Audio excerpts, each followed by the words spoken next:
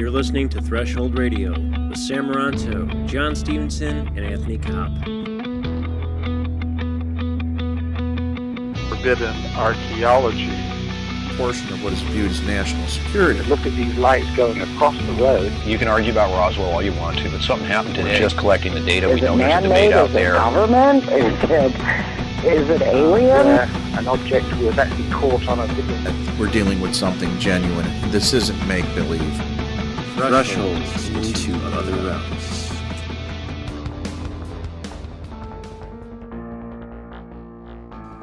You're listening to Thresholds Radio. I'm Anthony K. With me is Sam Moranto and John Stevenson. On today's show, we have Mellen-Thomas Benedict, the most studied near-death experiencer. He's going to tell us where he went the whole hour and a half he died.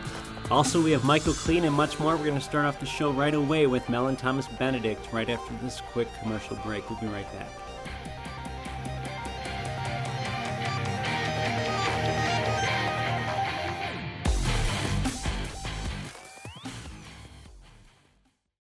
TheEdgeOnAir.com and Thresholds into Other Realms present Thresholds Radio, a weekly show dedicated to all things paranormal. Join your hosts Sam Moranto, John Stevenson, and Anthony Kopp Fridays from 10 to 11 p.m. for an expedition beyond your most unexplainable dreams. With new guests every week, Thresholds Radio will bend your views on reality. That's Friday nights 10 to 11 on TheEdgeOnAir.com. For more info on Thresholds Radio, visit UFO-info.com. Welcome back. Our next guest has got the most amazing and well-documented story I believe I've ever heard in my life. In 1982, Mellen-Thomas Benedict died of terminal brain cancer, but yet he survived to tell about it. Mellen-Thomas was dead for over an hour and a half, no signs of life, when he reappeared in his body. And if that isn't amazing enough, his terminal cancer was gone. Plus, the knowledge he learned from the other side is just truly astonishing. He's the most documented and studied near-deather in the world and has taken part in more think tanks than any other person. Since his near-death experience, Mellen has devoted himself to scientific research projects. For our regular listeners, you might recall about a month and a half ago, Suzanne Taylor talking about Mellen-Thomas on her segment Outside the Box. We had such an incredible response to it that I asked Susan if she could possibly get him for our show. With Susan being our Hollywood connection, had no problem at all. So right now we have Mellen-Thomas Benedict and Suzanne Taylor. So how are you two doing tonight? Well, good. Should we both talk at once? Yes, you both should talk at the same time.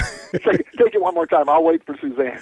All right, let me talk first, since I'm the instigator here. I'm the matchmaker. Sure. So, as a semi-regular on your show, John, the crop circle queen over here, that's actually how I met Mellen. I saw him being the keynoter for a conference in Hawaii. It wasn't that I wanted to go to Hawaii so much, but I did want to meet Mellen. I'd known about him for a long time, and I thought he was dead. I mean, I thought he was like the last according to this, he actually has died. Well, yeah, but not that kind, because he's so famous, you know. It's like I thought, this must be an old story, because I've known it, you know, seemingly forever, and I discover it's actually a 30-year-old story, and Mellen's younger than I am. So, but the story is so well known about Mellen-Thomas Benedict's near-death experience. It's I don't know. I wonder if you could even say it's the classic in the field. But what I did was, one of the things I did prior to meeting Mellen, I have this wonderful blog called The Conversation. It's theconversation.org. And I did a post about him. And I'm reading you just this one sentence from the post. It says, "Reading his material years ago sensitized me to there being other intelligent life, which helped make me receptive to crop circles being of non-human origin." So part of his story is about the teeming life in the universe, which he discovered after he was so-called dead, which obviously wasn't real dead since he's on this call.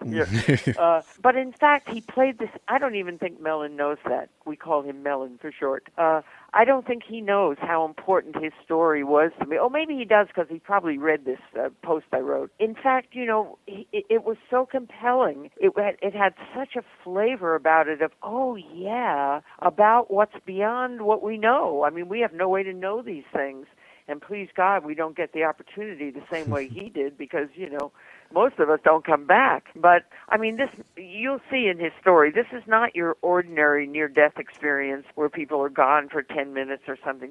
He'll tell you how long, but he was gone. But he's for real. He's back. And that's my little intro. So, Mellen, with great admiration and enthusiasm and excitement that you get to share yourself with some people who still don't know this story, although many people do. So, over to you for why you are on Paranormal Radio. Well, thank you, Suzanne. Really a great intro there. Yeah, it was excellent.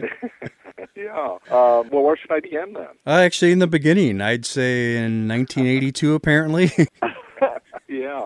My near-death took place in February of 1982, but I've been diagnosed almost a year before that, and I'm someone who came into this experience really pretty clueless and fairly thick as a brick. And I'm someone who spirituality was not a quest of mine before my near-death experience. I was, and sometimes I attribute that to being raised in Catholic boarding schools. Forgive me for saying that, but I was someone that wasn't interested in any of this, actually, and I wasn't even an atheist. At least an atheist shows some interest in this subject, and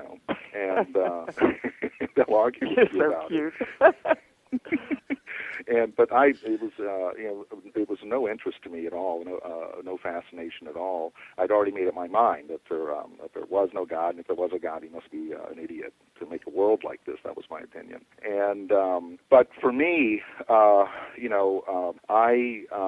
developed at that time an incurable, inoperable brain cancer, and I didn't really know why until I had my what we call a near-death experience. But for me, the symptoms were building and building, and finally, after several, I started a period of having blackouts, and that really got my attention, and I ended up seeing a series of doctors, and finally ended up in a well-known neurosurgeon's office at the time for testing. One doctor referring me to the next, and the strangest thing happened in his office, and this is before I was even tested. I was in his office, and and he had sort of a not only a waiting room, but then he would call you into his office. That was his office, and the first thing I noticed when I went into his office is that big bowl of cigarette butts, big ashtray of cigarette butts on his desk. Because back in those days in the South, which is where I was pretty much raised, everybody smoked, And I went, ooh. And then he excused himself for a minute, and I was looking around. I looked. He had one window in his office there, and I looked, and there was a round stained glass piece hanging in the window. And for many years, I was a professional stained glass artist, earned my living that way for almost 20 years. And I looked up, and I looked at this piece of stained glass and criticized it, going, that is the worst piece of stained glass I've ever seen. And then suddenly I remembered that piece of stained glass. This man had actually taken one of my courses 5 years before.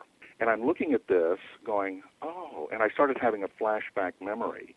And the memory was of him, I remembered him taking my course and him being a chain smoker and me asking him to step outside, which was almost unheard of in the South in those days. And I remember him smoking the cigarettes and shaking. I remember him doing his stained glass and shaking while he was soldering. And then this is a surgeon, Mellen? Yeah, this is. Oh, my dear. And he always had the shakes and everything, and he was just terrible at stained glass. And I remember at that time, and this is what the memory got me. As I was flashing back, I remember him, and I remember at the time telling one of my assistants that I hope he's never my doctor. Oh, isn't that interesting? I didn't know that part of the story. Yeah. So life can be very, very ironic. And, on the Internet, and I'm in over 100 books now, and I just came out in a new book by the Louise Hayes group called Pathways to Peace that just came out. So that's why I guess I'm so well known, is although I haven't put out a book myself, I'm in a lot of books. I let people. Oh, Mellen, but your story is just, I didn't even begin to wax as enthusiastic as about the content of it and the insight it gives you into the human condition and human life and the whole universe. So, I don't even know if you know how admired you are out there. So just Well, for me, my relationship with the light has been one of a dear friend I can have conversations with. I never thought about being famous with it or anything, and really, literally, I did. The light did tell me to go out and tell my story, which I did for a lot of years, but by 1995 I retired, and I didn't say another word. I didn't do anything else about this to 2005 is when I came back. Wow. And that's because the internet hit big in that time, and I was already in so many books, and all these authors put up their websites. I started being flooded with this new thing called emails. It's that snowball effect. Once it starts, it takes on a life of its own. Yeah, and what happened was, as quite often happens, as we know now on the internet, it was like my story was being passed around and cut and pasted, and some of these versions I didn't even realize who they were talking about. One of those things where you tell 10 people a story and it changes. Right. So in 2005, I decided to put up my first website called The Real Mellen at that time. It was just my story to keep it straight. That's the only interest I had. But since then, as Suzanne says, I really didn't realize that this story had such legs and such effect on people, because I had just not even bothered with it for about 10 years. Maybe that's why I thought you were no longer with us. I didn't feel your presence at all anywhere. I was very busy because in '95 I literally stopped doing the lectures and the tour things, and I had always, from the first year after my near-death experience, I have been a full-time inventor and researcher ever since then. That was the gift the light gave to me, which we can talk about later. But for me to be so I was tested, and I remember going back to the doctor for the results, and I remember him looking very serious, and he started talking to me, and he said words like terminal, and suddenly I couldn't understand what he was saying. It didn't register. Terminal? What does that mean? And because unless it happens to you, you just don't realize. Some of the doctors looking you in the face and saying you're terminal, and I almost couldn't understand what he was saying. And then he told me I probably at that time had 6 to 8 months to live. Wow. And but they were going to try to do surgery and aggressive chemo, and I'm just following doctor's orders. So I had to come back for an appointment with the oncologist, and you get everything booked in or whatever. And I remember being in the exam room alone with the oncologist, I think he was a man from India, and I was listening to him, and I said, and I was very hopeful, as everyone would be, that this was actually going to give me a lot more time. So I asked him. I said, "How much time is this going to add to my life?" And he looked at me very strangely, and he closed the door, and he said, "What they're recommending is so aggressive that by about the third round you'll be a vegetable." Oh my God. And I said, and that man is why I'm still here, basically, I believe. Thank God. Because I don't know. I don't know if this would have happened on an operating table or whatever. I don't know, but I do know that I looked at him and I said, "Well, why am I going to do this, and what can I do?" And he said, "Go home and make your peep." And that's what I did. I didn't get any treatments. I did no surgery, and I didn't go home either because I was someone that came from an average dysfunctional family and believed my family didn't love me, and was actually disowned by my family because I refused the draft for the Vietnam War, and I came from a military family. And I was disowned, by my mother, my brother, my father. And so I didn't speak to them for years. I didn't care. And so the idea of going home to die in their house was worse. That was worse. It's because I was, messed up my head about my family. But so I didn't know what to do because I'm unprepared. I literally never heard the word hospice till I ended up in one. I never heard the word near death until I met Phyllis Atwater. And I really didn't know much about this at all or had any interest in it. But luckily, through a friend of mine, it was just pure luck because I'd never heard the word hospice till a friend introduced me to a woman and told her that I was terminal, because I'd only told a couple of people that I was terminal and didn't know what to do about it. What do? I didn't have much money. I was a self-employed artist, and what do you do? And she introduced me to this lady who offered to be my caretaker at a hospice center in the mountain. And I thought about it for a couple of weeks and contacted the lady, and it was seemed the only option. I mean, what can I do? And so I ended up in a hospice care situation, a small place. In that period of my deterioration and my illness taking over my life completely. There was a small library in the book, very small library, little bookcase really, and it had a bunch of books, and it had several books on world religions, a couple of them really fat books. And I did flip through those, and I wanted to I thought, brush up. And I did look through those books. I really can't say I read them, but I really did look through them. I looked at odd things like reincarnation. I went, oh, my God, and none of it registered with me. I couldn't believe any of it because it had to do with God and this whole concept of God, which I didn't believe in, or God could create a world like what we live in. And I deteriorated. I succumbed to my disease. I had a written will, and I in my written will, I wanted them to make sure I was dead when they thought I was dead. They were supposed to leave my body alone for 6 hours or more. I actually wanted 3 days to really make sure I was really dead. And because I just didn't want to be on tubes or anything, and my parents didn't know about this. I didn't want my parents notified till afterwards because I had the kind of mother that would never let go. I'd still be on tube if she got a hold of me. But so in that, I was I was the kind of the worst person for hospice. I was very negative, very angry. I would even curse out loud a God I didn't believe in. And I blamed everybody. I blamed my parents. You go through this emotions and blame everybody, blame the world, and it just was a terribly dark experience for me. I was not a happy camper in hospice. And the other thing that made it strange is when I got to the hospice center, I call her my angel, who took care of me. Mm-hmm. Who got me up there, turned out to be a Christian, and that really kind of unnerved me. And she wasn't a preachy Christian, she wasn't a hypocritical one. She was I think a genuine person. And as things got progressed, she would occasionally ask me to pray, to learn how to pray, and that would just make me angry. And I'd get angry at her. So imagine that. She's trying to help me, and here I am. Well, you were mad at that whole situation. You were mad at God. Yeah. And I remember there was one time in which she believed things were getting very close, and I was very, very weak. And she literally begged me to pray for my soul. And I got so angry at her that I literally pulled whatever energy I had together, put on a little bit of clothes and a coat, and stormed out of the place. And it was kind of a slow storm. But I stormed out of the place in this great fit of anger, and I got to the end of the sidewalk, and I looked, and I stopped, and I said, "Where are you going? This is the end of the road.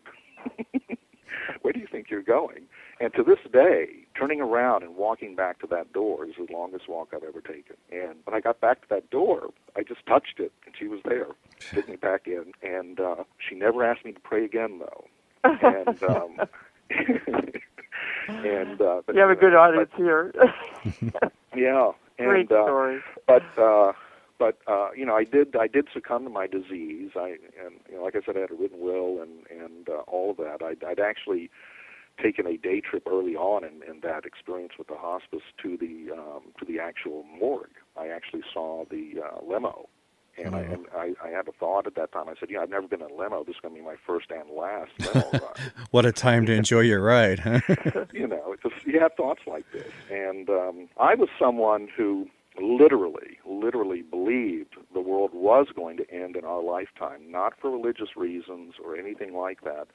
I had been an ecologist type person, and I was someone who got, remember what was it, Rachel Carson's book, Silent Spring? Sure. And at that time, ecology was becoming big, and at that time, all the experts were saying if humanity stopped what it was doing right then, it was still too late.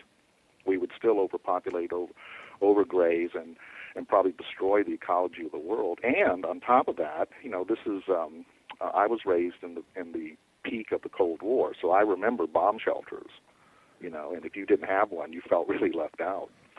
So we could, and at that time, in the peak of the Cold War, and we only had the Russians to worry about then, the experts were saying that we could blow up the world 500 times. And the thing that really got me was that the smartest minds of our time, our government officials and thinkers, the smartest plan they came up with, and people my age may remember this, was called mutual assured destruction. It was called MAD. Yeah, I remember. Right. Remember that? I do. Yeah. That was their plan. Insane. The brightest Just minds insane. of our time. You know. So that it was a very, and I took all that to heart, and really, and early in my life, in my late teens and 20s, I'd already lost complete faith in humanity. I had no faith in a God or anything, but I lost all my faith in humanity. And what really got me, and I saw this in my life review, which I'll talk about in a minute, but what really got me, what was the seed of my disease that I never understood till the day I died, was that I saw a photograph. And some people say, it's a straw that breaks a camel's back. For me, it was a photograph that killed me. And that photograph is still floating around by well-meaning people, but the photograph is a aerial photograph of the city of Los Angeles, and right next to it is a micro photograph of a cancer cell, and they look almost exact. Oh, wow. And, what's interesting, Mellen? I think that the prevailing belief of most people would be, in the face of, impending doom or death or whatever, would be to really try to be good and bargain with God and, be spiritual and tune in to the beauty and the whatever in hopes that, that kind of positivity would save you. And how interesting that, here you are just at the opposite end of the spectrum, misanthropic, hating humanity. And look, I just think that's part of this. That's a kind of an interesting lesson. I don't quite know what conclusion to make of it beyond that. It really is. And I had this, and I saw this in my life review. The seed of my disease was, as I looked at this photograph and I got it, I believed it, I had a thought in my heart of hearts, and that thought was that nature had gone wrong and created a malignant cancer on planet Earth called humanity. And guess what? My worldview was based on that, humanity being a cancer, and that was what was in the deep core of my thinking, subconscious, and I developed brain cancer. Interesting, huh? Yeah, that too, yeah. So, but for me, just a little bit about the actual, experience. I literally woke up one morning, I think it was around sunrise, it was very early, and I had this clear feeling. I felt absolutely clear. And I had this clear feeling that I was going to die soon. It was the same feeling that soldiers know, mothers know about their children. It was that kind of a feeling. It was a knowing. And I had a conversation, with my caretaker. I got her up, and but it was actually that morning that I died, because they normally didn't bother me till after 10 or after, because I was very weak at that time and pretty much living on milk. And so when they did come in to check me, I was already cold. They believed I was already dead, but they had amplified stethoscope and other things, and they started monitoring me. And they monitored me for maybe a little over an hour and a half, but I probably died before that with no vital signs. And at that point, they were convinced. But I like to tell people that being dead or being without vital signs for an hour and a half in near-death records is no record at all. There are documented cases of people being dead or without vital signs for much longer than that, even. Oh, really? I didn't know that. I thought you had some kind of record on that. No, that's not a record. P.M.H. Atwater, who's the great writer and researcher in the field, who eventually discovered me in the backwaters of the South, but she's a great writer, and she has written about the history of these things. She can tell and has written about story after story. There was George Rodenaya, who's a very famous near-deather, was literally documented being dead for over 3 days. Come on. For 3 days? Read his story. Oh, my God. Someone who was shot on the street on a Friday or something. They got him to the morgue, put a tag on his toe, pronounced him dead, put him in the icebox, and went home. And when they came back sometime on Monday or so, started the autopsy. Oh my God! He popped back in his body, and he was by a number of doctors there was pronounced dead. DOA, dead on arrival. So boy, that would discourage everybody from letting anybody do you. Oh my God! Until a long time. Yeah, and what's amazing in the current research in medicine, and there are many books written on this now, is that we're redefining what death is. We actually really don't know what death actually is. So there may be an in-between state. We're not sure. They've just recently in research found out they could communicate with people that have been in total comas with using, I think, brainwave machines. They can actually get yes or no's and actually start talking to people who are in total coma. Wow. So all these parameters are changing, but my caretaker said, you were already getting stiff, and if you've ever been around a dead person looks dead. Their skin changes, Yeah, I noticed when I was with my dad when he died, and I noticed something that I've never seen in the movies or expected or whatever, but I could see something leave his body, a plasma or whatever you call it, and his whole body collapsed out. He was laying down, but it was just, I could see that was a dead body after that, but I also saw this thing leave his body. Just a little aside from your story here, yeah. Mm-hmm. Yeah, it's like it's very different than being passed out or unconscious. And just a footnote there, Suzanne. We now know what that is. That flash you saw, or what some people report as a light leaving the body when someone's dead. That's been scientifically proven now. That's called biophotons. Oh, I never hear anybody say anything. I just know that I saw that. Yeah. And so it's literally true. You can photograph this now. You can actually weigh photons, and they've actually weighed this amount of energy. When our bodies really live at the nuclear level, we are an atomic structure first, and our biology is a nuclear biology. And when atoms exchange energy and communicate, they give off a photon called a biophoton, just like those fish deep in the bottom of the ocean. Mm-hmm. And it's just like when you look at humans at night with a night vision camera, they're glowing. We are literally glowing. We're a nuclear furnace that glows, and we release these waves of light. And they've discovered that when you die and the cells die, that your body releases the biophotons, release the energy, and that release can last up to about 3 days. And some people like yourself, Suzanne, can actually see this happen. Yeah. And then, as I say, also, it was so clear that was an empty bag lying on the table there. Not table, it was in the bed, but he was empty. It was different from the moment after that experience where that light left. And you never see that in the movies. All those bodies look like, they just close their eyes. Mm-hmm. Yeah, I don't know how you can do it in the movies since, it's quite a... Hey, Mellen, I got one little quick question. You were gone for an hour and a half. Did your body start to, were you turning gray and everything? Like a normal? Oh, yeah. Okay. Yeah, my caretaker and the other person that was there was saying, you were getting stiff. You were already that way when we came in the room, by the way. My God. You were already in that state because I could have been dead or without vital signs for a couple hours even before that. So this is, instead of a near-death experience, this is more like a complete death and a resurrection. That's what yeah. Well, oh, my gosh, I'm going to have to bow down to you. Uh-oh. and to my, the funny thing is that I died and lived to tell about it. Yeah, I know.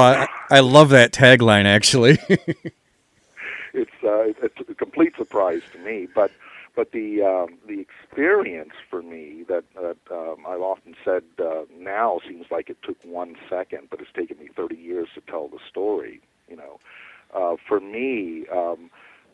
My experience, and this is before I think near death was really big or popular as it is today.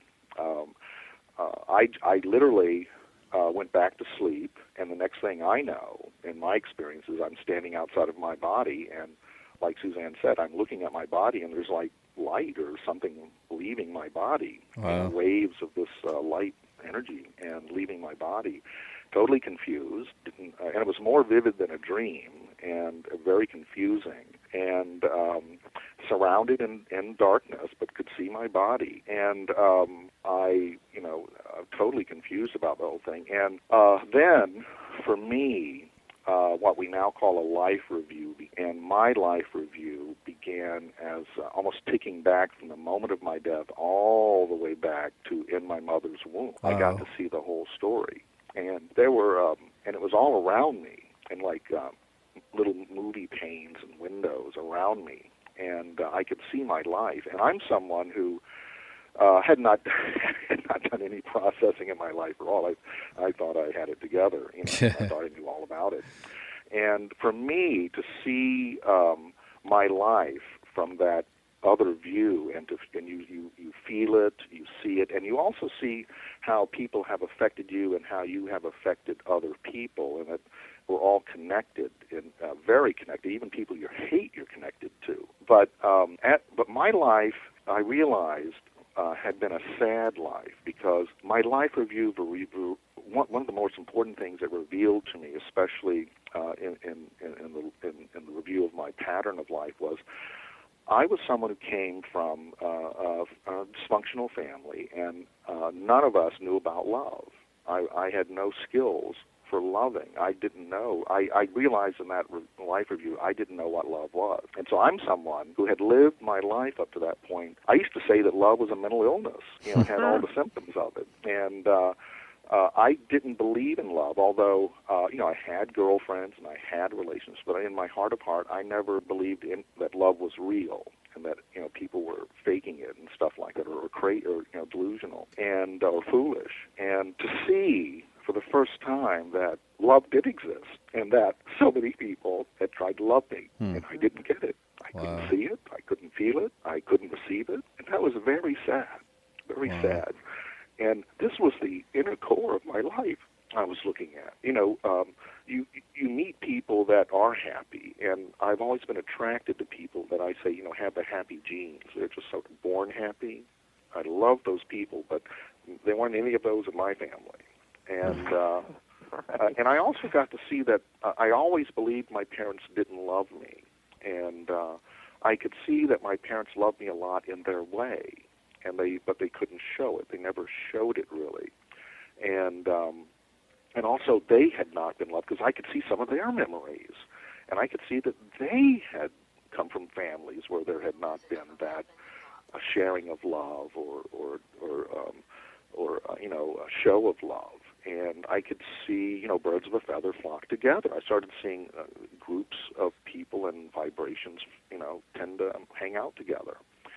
And my life review kept ticking back and back, and it was just a very sad and lonely experience for me. I was like the loneliest person in the world. And then I went into an experience. I could see all sorts of things about my parents and stories. And years later, when I did tell my parents the story and made up with my parents, I told my mother some stories, and she said, that's impossible, because you weren't even born, and no one's ever told you those stories. Wow. How do you know these stories? It surprised her. And what really surprised her was the stories I could tell her of when I was in her womb, of what was going on in her life. Because I can tell you now, from experiencing it in this review, that fetuses are completely conscious. Wow. And they're wired to the mother's nervous system, the mother's hormone system, and it is a powerful experience to be in your mother's womb. And that's why people should be so careful with that part of coming into the world, because for me, my parents argued all the time, and my father, my biological father, was a really mean drunk alcoholic. A very smart man, but when he drank, he got crazy. And when I was in my mother's womb, they would be having fights, and I'm the baby in the middle of it. And he would beat her, and whenever he beat her, I could feel my mother's fear. I learned the fear of death before I was ever born. Oh my God. Mellen, I want to ask you a question. Do you have any sense of when that consciousness, in terms of the arguments about abortion, of when the fetus becomes a conscious creature that you would really be harming by having an abortion? I don't think there is an exact moment. There's not an actual exact moment. There is consciousness even in a grain of sand, so there's got to be consciousness in a single-cell sperm and in the cells. But this accumulates and becomes a being, and that is formed by the environment you're in also. And we'll get into reincarnation later, because I learned a lot about that. But in my mother's belly, my worldview was set before I was ever born. And I realized I just didn't get this after I was born. My worldview was set before I was born, and my worldview was that this was a scary place, that men were very dangerous, and this was going to be a lot of pain. Oh my and God. I now know from my many visits with the light that this is what sudden infant death is about, crib deaths, and you're born into this world and you don't want to be here. You just want to leave. Oh my God. Wow. Have they done any studies about that, about sudden crib death and the nature of the families that the kids come from? I'm not sure, but I've talked about it for so many years now. I talk about it and try to get people to think about it. I've had many healthcare professionals, nurses, and caretakers come to me and tell me I was right. They knew this was right. I've had many people agree with me that they know this from their own experience. So and then suddenly, when all that ended, everything became super dark, and I was alone. And I had the thought that this is it. This is how it ends. You end in some you end in some blackness, and that was really fearful. This is it. This is what I thought, and a very scary, very lonely feeling. All my issues were super amplified at that time. Every issue I had, abandonment, betrayal, all that was amplified to be almost a terrible experience. And I didn't know what to do. I had no idea what to do. And I thought, this is it. And I did, I pondered, because in Catholic boarding school we were very often, almost every other day, told we were going to go to hell for eternity for anything from not polishing your shoes to bedwetting. I thought, is this eternity? Is this what they were talking about? Is this the experience you're having after your death experience or before you're speaking about? This is when my life review ended. Oh, you're on the other side now. You're dead. Yeah, and you're having, and it's dark and bleak. Okay. And also, I had no vision of, I didn't believe in heaven or hell. I didn't believe in any of that. No real interest in it. I didn't believe any of that. And so I was in this place that was a horrible, lonely place, stuck with me. Oh my God. all my issues. That had to be terrifying, actually. That'd be like being in a black closet. Just nothing. And I later wrote about that, and I called that moment, because for me it felt like a black hole, and I've written about this, and I've called that moment the total gravitational collapse of a human soul. Wow. I collapsed into a black hole. That was endless. That was infinity to me. And I had no idea what to do. Every emotion was at its super amplified. And at some point, because it seemed I was there, it seemed to me like a long time, like it was never going to end. And at some point, to my amazement, a type of angel appeared to me. And I didn't believe in angels. I thought angels were figurines at best, that you see at Christmas and whatever with a candle in. And in fact, this version of an angel appeared to me as a golden figurine, because that's what I had in my head. That was my image. And I have to tell people that your experience when you cross over is going to be totally unique to you. Even if you're a diehard Christian or Muslim or anything, or whatever diehard you are, you will still have an individual experience that will reflect how you see the world in many ways. And so it was a golden angel, like a figurine, and I just the thought blurted out of me, "Are you the angel of death?" And at that moment, the angel said, I've been here with you from the beginning of time. And I can tell you now that represented, because I can tell you all the deeper things now. I've had so many visitations with the light over the years, that was actually my higher self. That was my higher self or super nature, your super conscious. That's always with you. Always. Forever. Before time, in fact. And I begged this angel, how do I get out of here? What I do, I'll do anything. How do we end this? And the angel said to me, the only way is to love your life. And I went, are you crazy? Love my life? I couldn't even begin to understand what that meant. And then with that, there was like a lesson was going to begin. And that's when the angel kind of pointed to my heart, because you still have sort of a body. It's interesting. It's hard to explain, but pointed to where would be my heart, and there was a little light there that I never saw. And the angel said, that light leads to another light. Follow it. And I can tell you that that light that people talk about at the end of the tunnel begins in your heart. And you're always connected to it, and you can never be disconnected, no matter what you've done, no matter what happens to you, no matter what voodoo doctor does anything to you. You cannot be disconnected. You can forget it. You cannot be aware of it, but you can never be separated from the source of where everything comes from. And with that, the experience was one that many near-deathers report. It wasn't quite like a tunnel. It was the light sort of streamed, and this light had a quality that I noticed because everything started moving, and the light had a quality of coming and going at the same time. And it was this very interesting physics that I understand now about light, but the light was coming and going at the same time.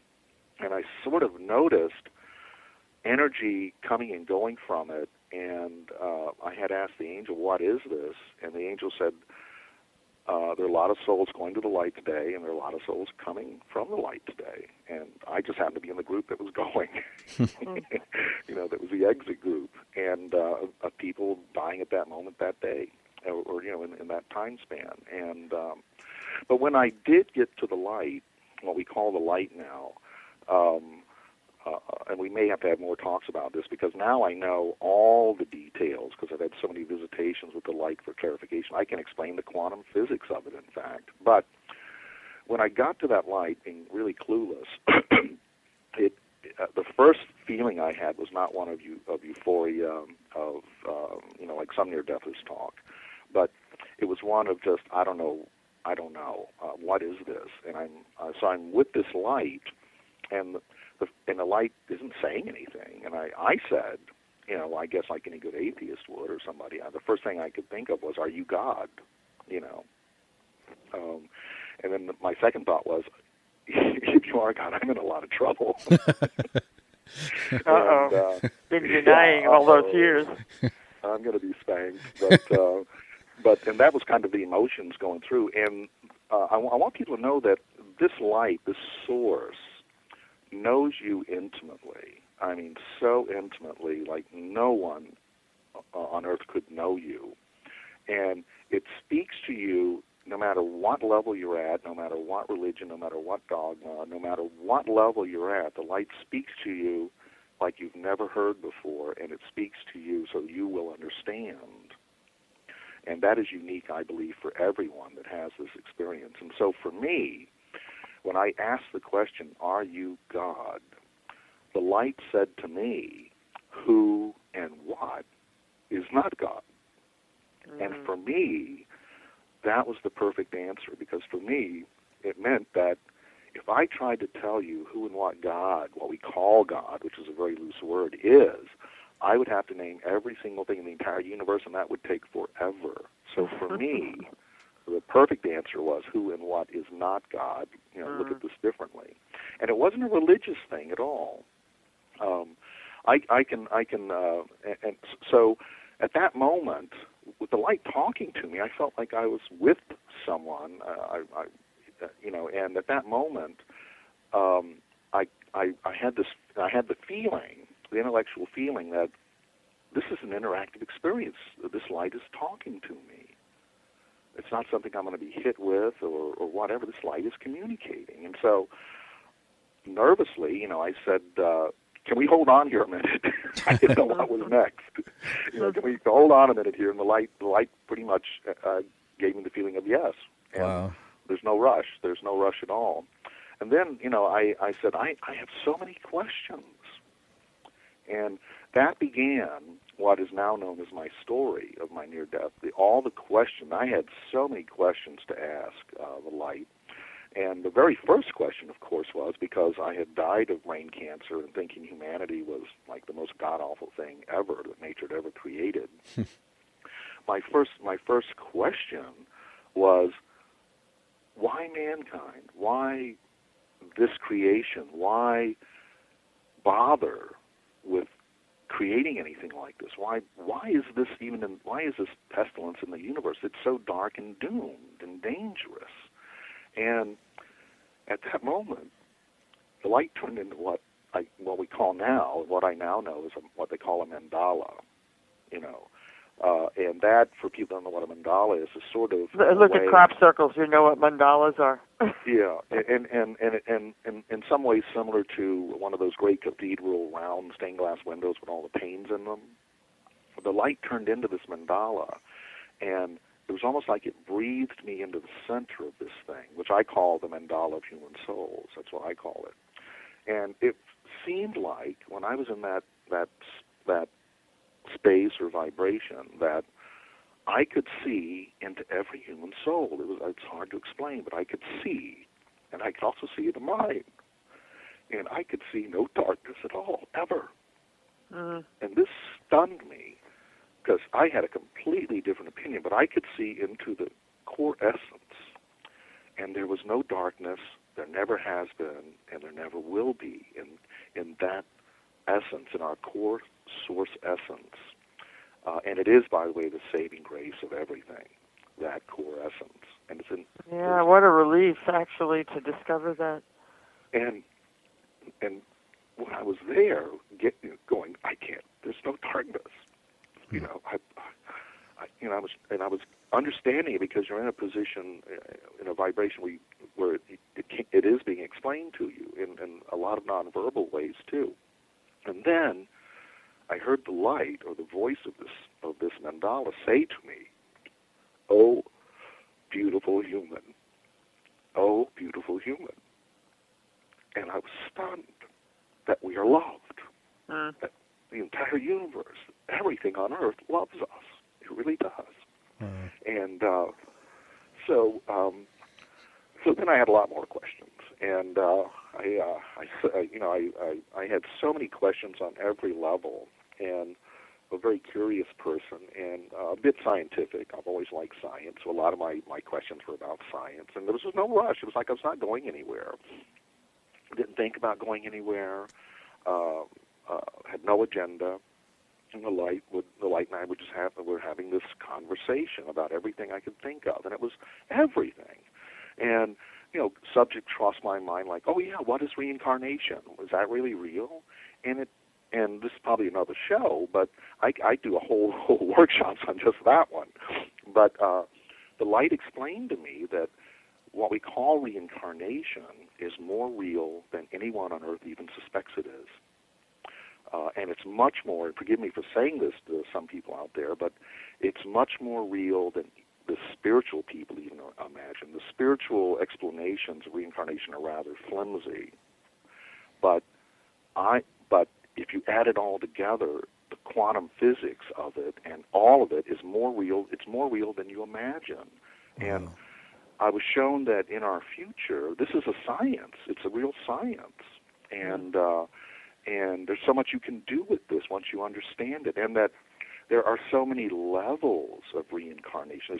That's why the spiritual notion that just humans and stuff reincarnate, and if you're bad, you come back as a dog or something, and all that. But that the entire universe, I was shown the entire universe and everything in it reincarnates instantly. I mean, it reincarnates forever, and an example is when a star dies, it creates new stars. It creates new worlds. Stars reincarnate. All matter, all what we call spirit, everything reincarnates. And humans reincarnate in a number of ways, not just the light body. I was shown that your children you have are biological reincarnations of you. They are made from you. They are of you. They are the next issue of you, and it goes on and on. It's like a whole thing we could talk about. And I was shown this. I wanted to see the science of these things, and I was shown how that works. And that's when I learned about the light in our bodies and all of that. And I had so many questions. Questions of war and all these things. And I was all of these questions were answered to my satisfaction. And at one point, because this was like a timeless experience. At one point, I sort of ran out of questions. I had no more questions. I had the feeling that all of my questions I could even imagine have been answered to my satisfaction. And by that I mean I don't know everything. I'm not interested in everything. But everything I was interested in and every question I had, because we all have different sets of questions for the universe. We all have different sets of questions. There's so many things I'm not even interested in. But what I was interested in was answered perfectly for me so I could understand it. And then, so I came to that moment in which I had no more questions. And it was like my mind was silent, and it was silent. And then the light said to me, but what was your first question? And because you understand what the light's telling you, I instantly understood what the light meant by what is your first question? What was your first question? What the light meant was that all of us, at some point when we're very young, have our first sort of serious question about the world or the universe around us. And it could be as simple as, why is the sky blue? You know what I mean? Yes. We all have a first question. And the light reminded me that I had forgotten my first question. And for me, oddly enough, and I attribute this to being raised in Catholic boarding schools and thinking of eternity and all this stuff when I was young, because when I was that young, I mean, we're talking, certainly by the fourth grade, I was having these thoughts, not about God or anything, but and I guess it's because, we were always told we were going to die and all this stuff was going to happen to us. I used to think endlessly about, why do we grow old and die? And that was my first serious question. And I used to ask everybody that, the priests, the nuns, my dad, anybody that was a doctor. I asked that question until I got way into high school and at one point thought I was going to be a doctor to study all this. So when the light reminded me, what was your first question? I said, oh, yeah, why do we grow old and die? And at that moment, two columns of light came out of this light, one on my right, one on my left. And on the column of the right, a little man came out of it, what the image of a little man. He looked short, he looked kind of Asian, and I later found out who that was. And I heard the word Dinshaw. And this little man, who it turned out to be Ghirardelli Dinshaw, the great healer of light in the 20th century. He's actually a historical figure who made some of the greatest advances in healing with colors of light back in the 20s and stuff. He started educating me about everything he knew.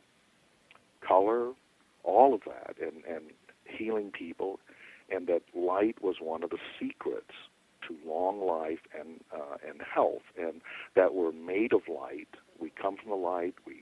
We're all about light. The food we eat is about light. And this later led me into the field I'm in now, which is quantum biology. It's a leading field in biology, in my opinion today. And the field of quantum biology is one in which you look at your atoms as your biology also. It's beyond molecular biology. And when he finished downloading all this information to me, the column on my left, a man stepped out of that one, and it was a short, portly man with a beret and a really funny mustache, and started educating me about starlight and electrons and electron transport, and drawing me. He was drawing all this in front of me, like in midair, and what he was drawing, I found out later, he was drawing fractal geometry and educating me using fractal geometry. And it looked psychedelic, And if you look at fractal geometry images today, who can only be produced by supercomputers, they look psychedelic. And he was explaining that because fractal geometry was actually invented back in the 1800s, I found out. But no one could really produce these images till supercomputers came along. He was hand-drawing these.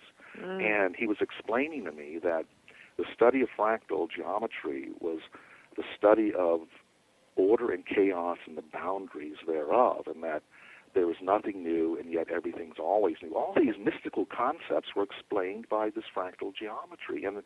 And he was explaining to me about starlight and electrons are the life essence of the entire universe, that everything that has life lives on electrons, which is starlight.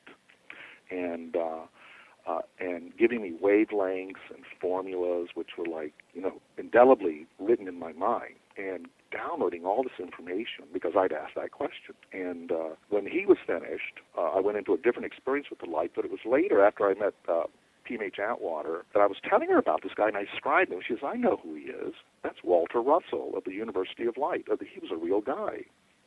And then I took a trip with her to to Charlottesville, West Virginia, where the University of Light is. This was a real guy, and it turns out he was trying to explain fractal geometry to people as an artist back before computers. I mean, this goes way back to like the 30s, and he was the first to really start drawing fractal images and paintings. And he also created the University of Light, and his whole thing was about starlight and the essence of life. It was amazing for me to take that trip with PMH Atwater, and so that was all downloaded, into me, and all my questions have been answered, and as you can read in my stories, if you want to read the kind of the more expanded versions on the websites or whatever, is that I did, at one point, when I was in my question and answer phase with the light, I did ask to see the rest of the universe, and man, that's why it's called Journey Through the Light and Back. I was popped beyond the light. My gosh. And really got to see anything I wanted to see. And, back then, I thought I was traveling somewhere, but I now know that it was my consciousness that was expanding. I didn't have to go anywhere. Just your consciousness has to expand. I wasn't actually physically going anywhere, but your consciousness can go anywhere in the universe. And so that's all. Some of the details, interesting things I saw then. Because when I came back from my near-death experience, I made in the 2 years after that, I made 8 cosmological, astronomical predictions that have all come true now, long before they were invented by even Stephen Hawking. And this was, thank God, this was documented because I gave talks about it. These have been recorded, like dark matter and imaging dark matter. I used to talk about all this stuff, and long before it was actually discovered and became part of real science that we know today. But when my question, when all this, and I felt completely satisfied and was ready to go, and wherever we're going now. Yeah, wherever you were going. I'm ready to go. And but reincarnation had been explained to me, and I just knew that I would be reincarnating, and I was ready for that. And as I got ready for that, I seemed to get heavier and heavier, and this was energy gathering for me to fall back to earth, so to speak. And I was getting heavier and heavier. And I asked the light, I said, can I take anything back with me? The light said, take whatever you want. Wow. And then I was shown the Akashic records, what we call the Akashic records. There are many, many names for it, but in the Akashic records where, universal knowledge is, it's everything. It's unbiased. There's the good, the bad, the ugly, the scary, the magnificent. Everything is there. And I saw things that I don't even want to talk about that could be made or invented. I saw all sorts of things, and it's all there. Inspiration, great ideas, the worst ideas in the world are there, and all of that. And but because I had this knowledge now, I didn't want to come back into my next life to pollute the earth. And so then I was reminded that that whole thought of love your life came back to me. And so I prayed I knew I'd be reincarnating, and I didn't want to use any of this to make the world a worse place. And so as my energy got heavier and heavier, and I started sinking away from the light, I prayed the prayer, "I love my life," and that's all I prayed, was, "I love my life." And then the next thing I know is, and I thought I was, at some point going to start a new incarnation, and was ready for that. So so the next thing I remember is I'm on the floor in my room in the same body, and I'm semi-conscious, and my caretaker's over me, just weeping. She's like freaked out, and it just really, really unnerved her completely. And, that you were coming, that you were back, or that you were gone? That I was back. Oh, she saw that you were back, right? Yeah, because they were ready to send me off in my limo ride. But they knew to give you 6 hours, yeah. Well, I asked for that. I really asked for more, but they were in the other room. When she said later she said she'd heard a sound in the room and came in, and I was laying on the floor. And I believe that's when I kind of popped back in my body and maybe tried to get up and fell to the floor. And she said, "I came in, and you're on the floor, and your lips are moving." She said, I put my ear to your lips, and you were saying, "I love my life." Wow. So when she left you dead, and then how long was it before she heard the thud and came back? They estimate an hour and a half or so. Oh, that was the hour and a half, okay. Yeah. And they didn't know how long, when they found you dead, how long you'd been dead, right? Yeah. And you wonder why she was shocked when she heard you make a noise. Come on, think about it. And for me, the next several days, almost a week, was very bizarre because I was so super sensitive. I really didn't know if I was here or there. I couldn't tell the difference. And so we had this weird conversation where she would walk by me almost like a ghost, and I would say, "Am I alive? Am I alive?" And she would say, "You were dead. You were dead. I know you were dead." And that was kind of a strange conversation. But later on, I didn't know if I was well or not, but I did start recovering. And at some point, a doctor said, he's got to get checked out, and he shouldn't be in hospice anymore. But I had this feeling that some near-deathers get, that almost a depression. And for me, it was the thought that I had this experience, and I'd seen all these things, and the universe had put me right back in the same body the moment I left off. I thought I was going to get a whole fresh new start. I had the feeling like I'd just been burned. Well, you just died of terminal brain cancer too, right? Didn't you? Yeah, and I didn't know. I at that point didn't know if I was cured or not, and assumed that because I was put right in the body at right about the same moment that I left, pretty much, that I probably still had cancer too. That was my thought. Yeah, of course. And but I didn't want to be tested, and finally the doctor that would come to this hospice house said, "Listen, if you're not going to be tested, then you got to go home, and I advise you get tested when you go home." And so I did. I did one of the I think the bravest things I ever did was, because one of the things the light explained to me on the other side, that the greatest karma you're going to have is your family. That's the big K. And that you and that you don't have to reincarnate with them, but you've got to end the karma with them, and that's through forgiveness and literally to end karma is you must forgive and forget, and the forget part means that in many cases you can forgive. They may never forgive you or even understand what you're talking about, but you must forgive them, and that's how you let go. And then the follow-up to that is the forget means don't hang out with them anymore. Don't stay with them. Don't be there anymore. You don't have to be stuck with these people. You don't have to put up with this stuff. And that's what the end of karma is about, in my understanding.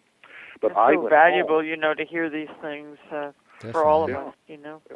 Greater insight than we get in... Pardon me? Oh, I said I went to my hometown and moved into my parents' house, which was the next 2 or 3 years was very interesting. Sure. What was their feeling on this? Did they believe that this all had happened to you, or did they think you were just nuts? I didn't push it on them.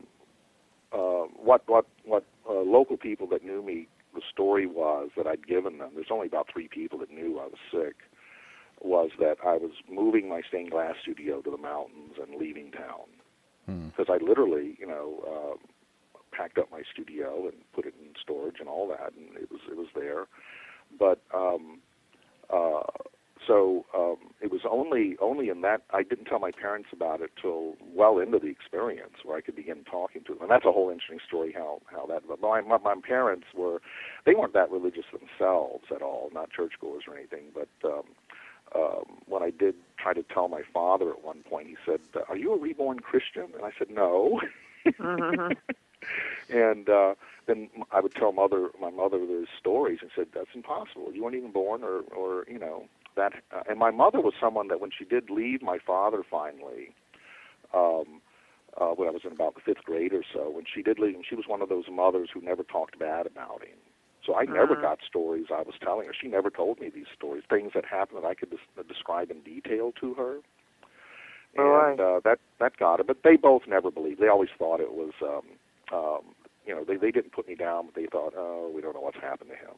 He was, they never understood it really until the day my mother. Mellen, you said that you don't need to keep people in your life who are not okay, but what you squared it with your parents so that you were able to be with them? What happened was, and I'm so glad I did that, because if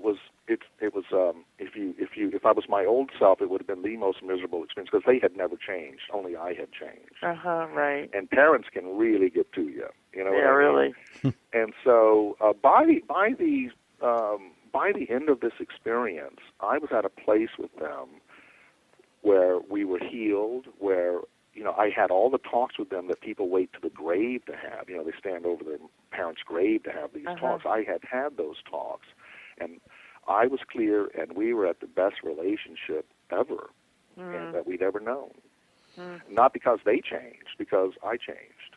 Well, do you know, kind of a question here, why did you get this chance, do you know, or were you told when you were there, why did you come back, why did your brain cancer go away, or do you know? Well, reincarnation's for real, so I was going to come back in some way, but the near-death experience itself, I was told, and this is visitations after. I learned all this after my near-death experience and my visitations with the light, because I didn't know until I met P.M.H. Atwater, and she introduced me to Dr. Ken Ring of the University of Connecticut, the 2 great researchers in the near-death field, and they started studying me. I didn't know that there was no other near-deather that went back to the light at will every day, and I did. I go back to light whenever I want to, and I eventually developed a skill where I could do it in think tanks and do it for corporations and do it for projects, and my relationship with the light became one of I go to the light, we talk, I get information, and I bring back useful information. So I tell people that my relationship with the light developed into one of a practical application of higher consciousness, not a philosophical or religious relationship. And so ever since my near-death experience, I've been a full-time inventor. Wow, and, that's amazing. I invent things all the time. I've been very lucky and blessed to have been involved in projects along the way. I have patents, and I have patents in my name, and I've invented and patents for other companies and corporations, and I have been tested to be able to invent on cue. Give me a subject, I'll invent something for you. And I've been used in many medical experiments, but the one thing that has been the center of my life since then is that first question: why do we grow old and die? I've had the chance and will be working on that the rest of my life. I think it's the most interesting question I can think of, and to that, I was able, in about 5 years after my experience, I was able to have met the right people who could understand what I was talking about, because I was talking quantum biology, and believe me, nobody in my hometown knew anything about any of that. But when I met the right people, like Bruce Lipton's and Glenn Rhines and all of these kind of people, they knew what I was talking about, and that's when research began, in earnest. And I have developed many, many inventions now dealing with this electrons and lights to regenerate the human body. And I've developed equipment for a good number of corporations, and this equipment's being used around the world, including imaging technologies. But healing people with light is not a woo-woo thing. It's for real. And the field of phototherapy has since then, in the last 30 years, become a real thing. It's a real industry now. It's used everywhere. They have phototherapy in the space station to heal the astronauts because, you don't heal in zero gravity unless you get stimulated with this light. But I worked for corporations, and of course went through a lot of very interesting stories with corporations. I'm sure. Many think tanks. And, do you think, Mellen, back to John's question of why did you get this reprieve? And do you think it's because you were able to come back and serve the light in this way because you do have these capacities to invent things? I sort of got an inkling of that when I was dealing with these researchers saying you're the only one that does this and that, and this, that, and the other. But then I have daily visitations with the light, and the universe is so awesome. It's quite humbling. And literally, when one of my visitations, I asked the light, "Am I special or what's going on here?" And the light kind of laughed and said, "Mellen, you're a good example. If you can do it, anybody can." Oh, how cute! Oh, so, in a universe where every single thing, even every atom, is special, that's pretty awesome. Oh, that's a perfect answer. That's wonderful. Really, that's the answer. I said, as I was saying before, like how weird that you were, not tuned in to loving kindness, and you got to come back. But that's the answer. Perfect.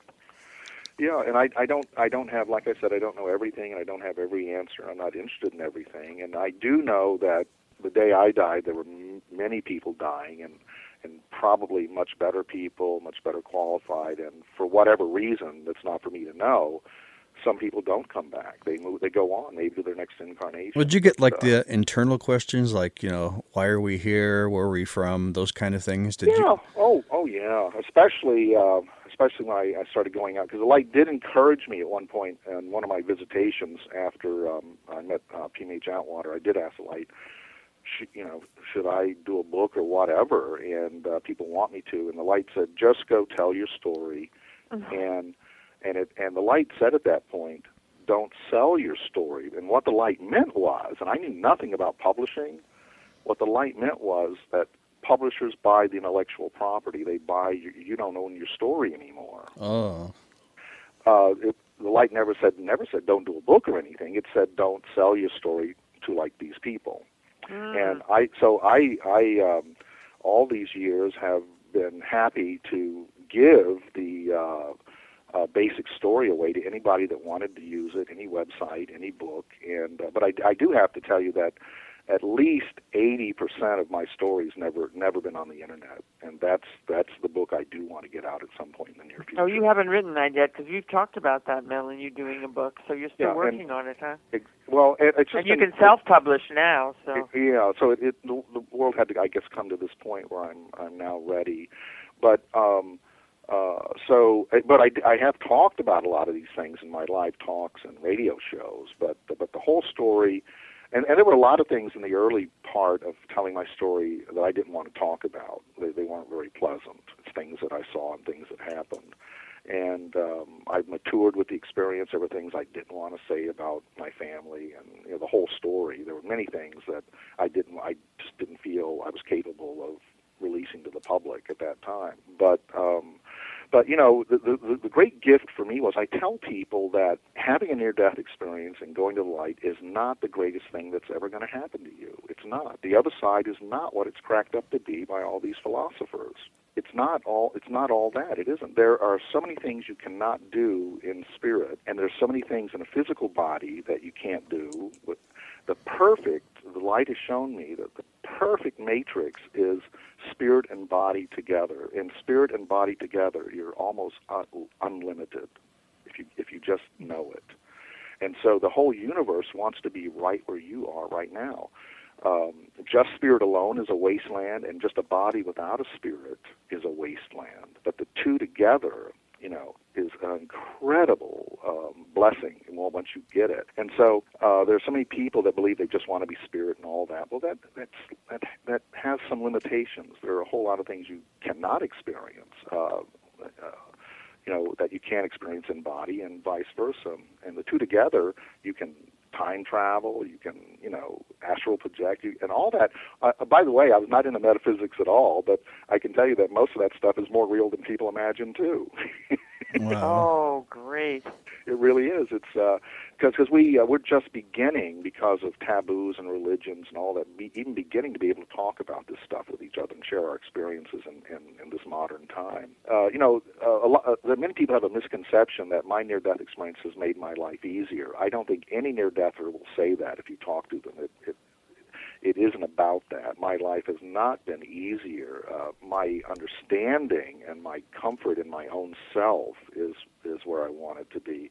But having one of these experiences doesn't change the world around you. No. People are still people, and things happen. And so I've had my struggles along with it. But if it's not magic, and you'd be surprised how many emails I get on a regular basis of people asking me to get them the lottery number.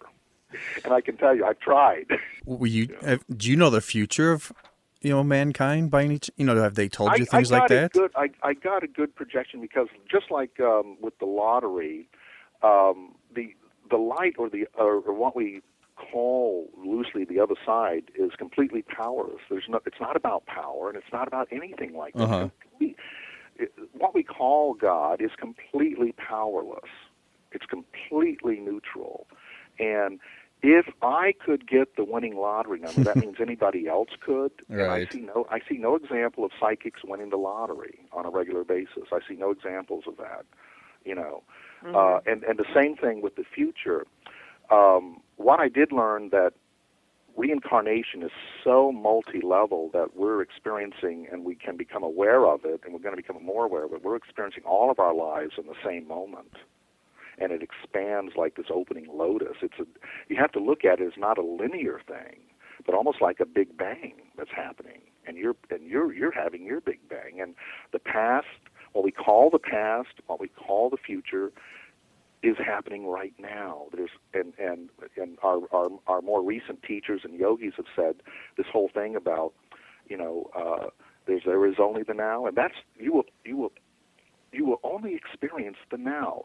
You will have an inkling of past memory. You will have inklings of the future, which we are projecting and making happen. And it's all intertwined, happening at the same time. So if you want to look into the future, the light taught me, you have to look at the mass potential of everything that's going on, personally in your life or in the world. And the mass potential is a lot more accurate than trying to describe a certain event on a certain date. That's why all through history, prophets have been infinitely more wrong than they've ever been right. Yeah, I don't get those date projections. Yeah, and you can almost bet all your money that when a prophet gives this date of the end of the world, it's not going to happen on that day. Yeah, right. Exactly. But you can see the mass potential, and I tell you that the mass potential of I'm just talking our world, us humans, and there's so much else out there, but just us. The mass potential in our core essence is so good and so bright, it's stunning where we're going with all this. I have another question for you, Mellen. Since your experience is so much different than everyone else's, and you were told so much, did you experience other races or beings, or from other galaxies and that kind of thing? Was what you had, was it just human, or was there like all types of things there? Well, I did ask that question, and I've asked that question. I've asked that question a number of times to where I'm satisfied with what I know about it. I don't know everything, and I'm not interested in everything. But I can tell you, the greatest thing I ever learned from the light that I live today is called the Gaia perspective, looking at whole systems, looking at the whole Earth as one living being. You see, that's called the Gaia, G-A-I-A. Yeah. Mm-hmm. And so when I asked the question about life in the universe and other planets, I was shown, when I got my little tour, that what we call call life is one of the easiest things in the universe to pop up everywhere. You know, you ever see these little flowers and weeds that'll pop up in the middle of a highway or out of the center of a rock? Yeah, Exactly, yeah. yes. When we understand what life is, it turns out to be one of the easiest things to happen in the universe, and at all levels. Really? And that a little more definitive answer for you is that the universe is full of life, and if you want to chuck it down, the predominant life form in the entire universe is microbial by 10 billion times to anything else you can mention. And even on Earth, most life on Earth is microbial. And of the 10 trillion cells in your body, about 7 trillion of your cells are microbes. So that's what I'm saying when the past is here. The very cells that started life are living in our body right now. They never died. They're living in every body, and they're alive. The past never died.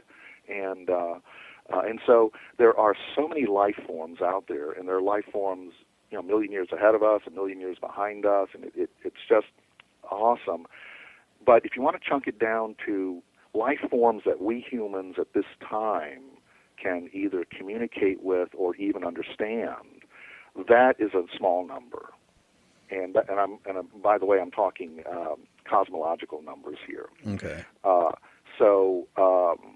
But to find a species that we can, because we can't even talk to dolphins, and they're very intelligent. You know what I mean? Right. Yeah, right. There'll be species that we're like dolphins to them. But to find isn't that interesting when you start to think about extraterrestrials and make presumptions, and we think of them as creatures we could communicate with, but isn't that, I've never really thought about that. We can't communicate with dolphins, and they are intelligent. Or plants, even, you know, they're fully conscious.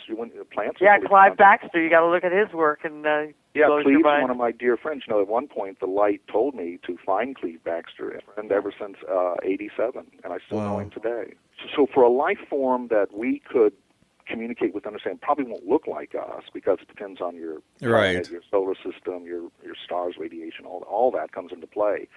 But to be able to communicate like we know communication right now for us at our level is fairly rare, but that's in cosmological numbers. That means that there are at least 10 billion of these near us. Oh, gosh. But that's rare in the whole universe. That's rare. Well, we did one show, John and I, about the awesome size of the universe. I mean, beyond the beyond the beyond. So. And so you know, maybe these crop circles and stuff are like them trying to talk to dolphins, you know, that kind of thing. And we kind of grok it, we kind of get by. You know? Cute idea. And there may be other ways that they've tried to communicate that we just don't even recognize right now. The other thing I was told that not all species are so stuck on intellectual.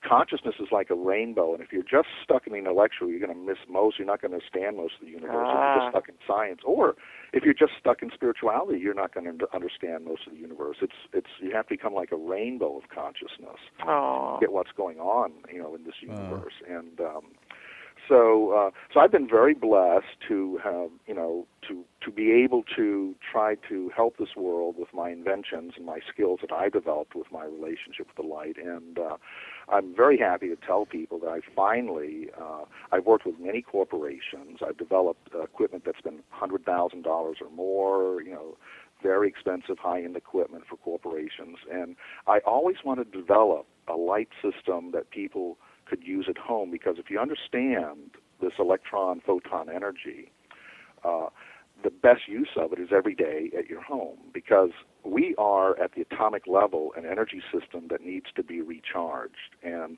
most of the food and water and stuff that we take into our body is thrown out. You know, over 80% of it is unused, and that's if you're eliminating. If you're not eliminating, you know, it just builds up. But so I've always wanted to come up with a system, but corporations weren't interested in affordable systems and all that. But I'm working with a company today and for the last several years where we've been able to develop, I think, one of the greatest phototherapy systems that's ever been, with all my understanding and all the science work and all the research I've done for 30 years now. And if people want to know about that, they can go to a website called lighthealthresearch.com. And I want you to look at this. It's called the Dream Spa. And what it can do for you, and there's several free webinars on the website. And in fact, if people, I hope I can throw this in, if people want to order one, just on the website mention radio, and you'll get a Mellen-Thomas discount. Oh, okay. Mention radio. I'll put a direct link on the site for you. But this is the practical application of all the other work I've ever done, being able to get it to your home so that you can use it and travel. You can take it with you. Because what these two beings on the other side explained to me was, and especially Walter Russell, is that we are nuclear systems and we need to feed the nuclear system. And everything we eat, drink, everything that we do, your body tries to get the electrons out of it. And we live on what's called ATP, basically. Everything that we know as life, from bacteria to human beings, lives on electrons. And if that process stopped, you wouldn't be alive for 5 minutes. And so you can look at phototherapy. Yes, it does all the anti-aging stuff. That's because it replenishes your nuclear system. But it's like a battery charger for the human body, and we can get you to regenerate faster than you're degenerating. And that was the answer to my question on the other side. Well, that's cool. Well, you were working on that. You just had your prototype when I was at that Hawaii conference with you. Yeah, I was just beginning to get out on my own. It was very exciting, and everybody there was very excited about it. And John, the headquarters for it's in Chicago. You can go over and get a free session. Well, there you go. I'll have to talk to you about that. And so, you're going to be in Chicago in the near future too, didn't you say off air? We're going to do a big thing, because the what I do now, and Suzanne was actually present at the first time I ever did this. Remember Sedona, Suzanne? Right. I did my first real Gaia talk, and that was back in 2010. Mm-hmm. That has evolved because up till now, I'm someone that never thought I had a mission. The light was my friend. I never felt compelled to put out a book. I didn't feel I had to save the world. And this was my friend, and I have this great relationship. And I never felt I had a mission. And but it was in Sedona, and I don't know if I ever told you the story. It was in Sedona after I did that Gaia little talk I did, which has become something quite very cool now. It was in Sedona that, in one of my visitations with the light, that the light reminded me that in my original near-death in '82, in some of the conversations, I was told, it was explained to me that those of us that are living now on planet Earth right now are going to leave the largest legacy on planet Earth in the history of the entire world. And what will that legacy be? Will it be really? Good? Well, whether you know it or not, whether you want to participate in it or not, us living today, which is one of the largest populations the Earth has ever known, what we do and what we leave behind affects the entire future of planet Earth. So, and I was told that my work, and what I guess you call planet work now, though the light didn't call it that, but my work, or my legacy is what the light told me, would begin in 25 or 30 years back then. And you know what? Wow. I totally forgot about it. Wow. That seemed like a long time ago. Yeah, right. And so I turned around one day, and the light says, "It's time." And I said, "For what? It's your legacy. It's your work time now." You know. And I said, "Well, what is it?" And the light said, "You're already doing it." And that became what I'm going to be doing in Chicago, and I'm going to be in New York City at the end of April with the Institute of Noetic Sciences doing. That's all I do now is this Gaia thing out in public. I do a multimedia presentation where I walk you through 4.5 billion years of Earth history from the point of view of the light. But basically, we're at a time in history where we have literally the most power we've ever had, the most freedom, the most abundance.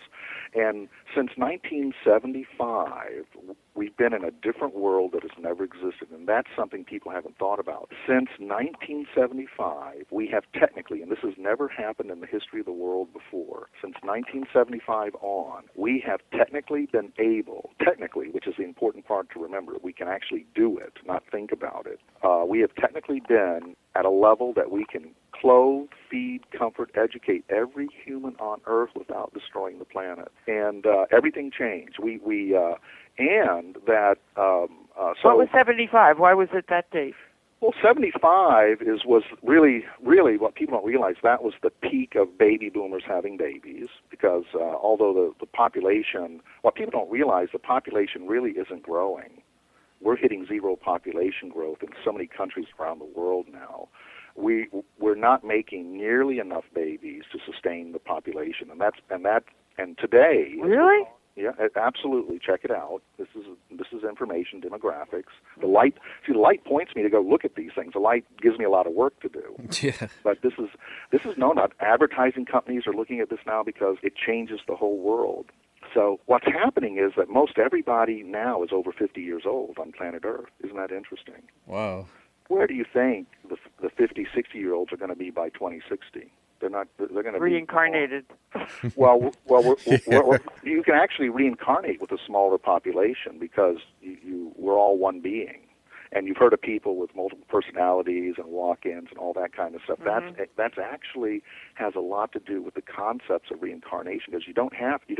There are many consciousness that we embody, and so you don't even have to die to reincarnate anymore. That's an old concept. And but so by 2060, what I talk about in my Gaia talk is, let's talk about 2012, but that's just a date we've picked.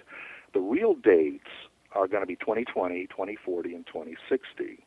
And the world population is going to go down so fast by 2060, and not by aliens, comets, plagues, or conspiracies, just by age. And this is hitting all over the planet right now. You look at how many countries are at zero population growth. Really? So the future is very different than what we know now, but we peaked where we have the technologies and we have the technical ability to take care of everybody. And the future after 2060 is going to be very different. And we who are living now, that will be making the transition into our next incarnation, certainly by then for most of us, are going to leave a legacy. So you have to think about, what kind of a world am I leaving to come back to?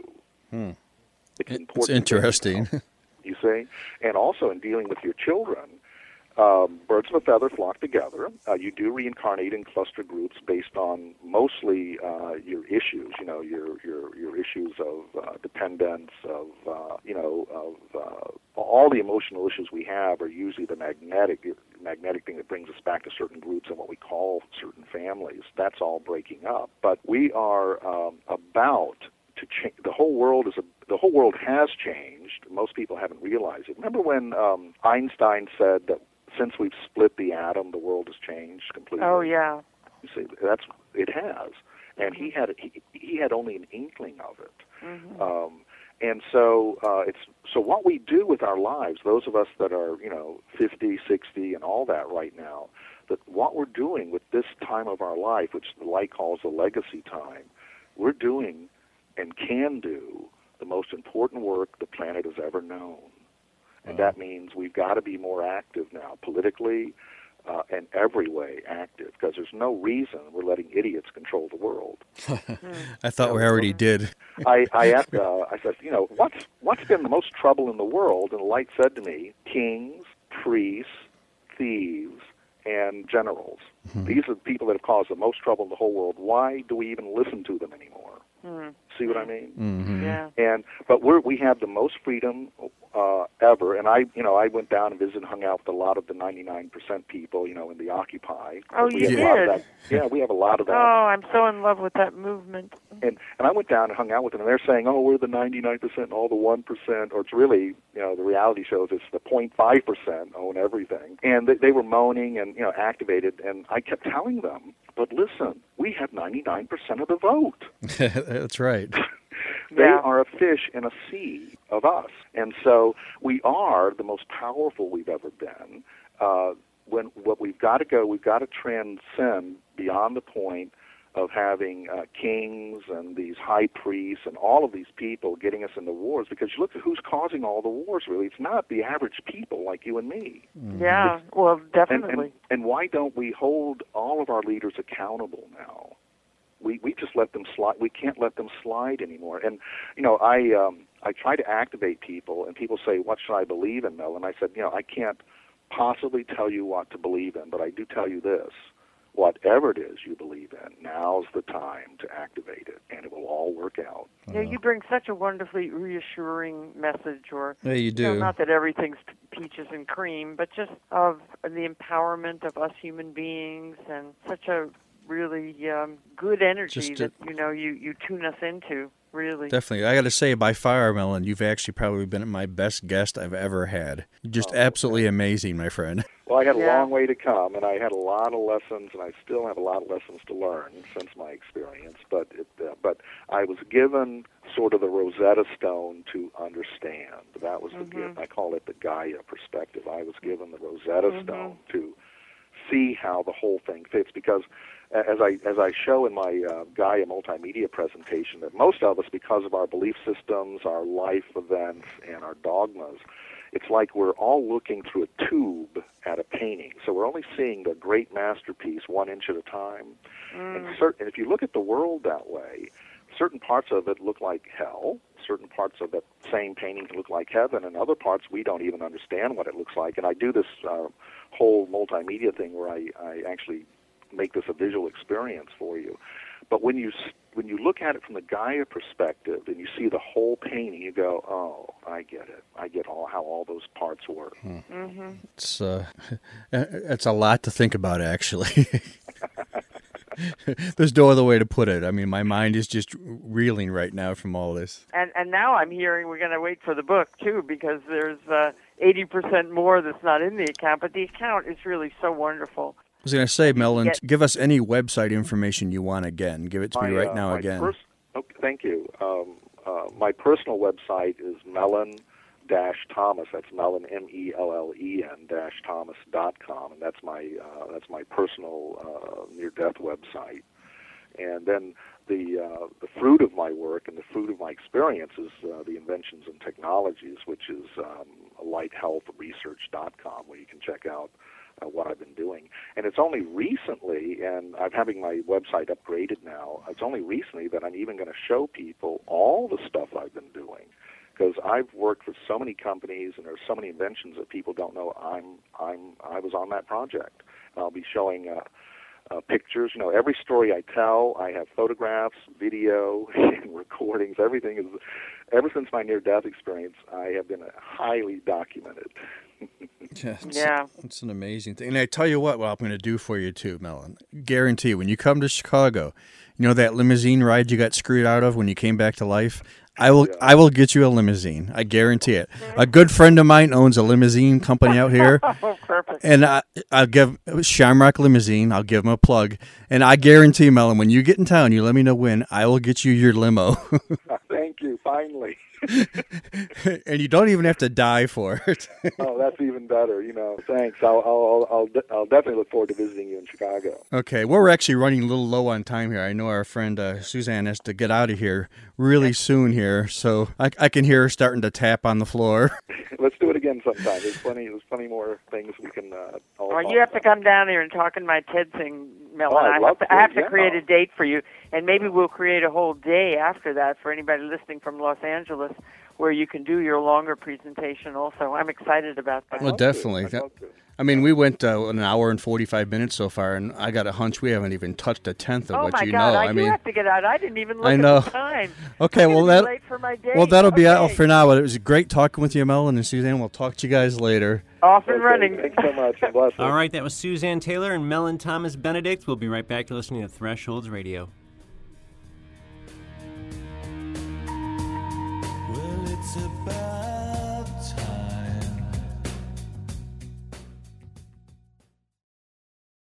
TheEdgeOnAir.com and Thresholds into Other Realms present Thresholds Radio, a weekly show dedicated to all things paranormal. Join your hosts Sam Maranto, John Stevenson, and Anthony Kopp Fridays from 10 to 11 p.m. for an expedition beyond your most unexplainable dreams. With new guests every week, Thresholds Radio will bend your views on reality. That's Friday nights 10 to 11 on TheEdgeOnAir.com. For more info on Thresholds Radio, visit UFO-info.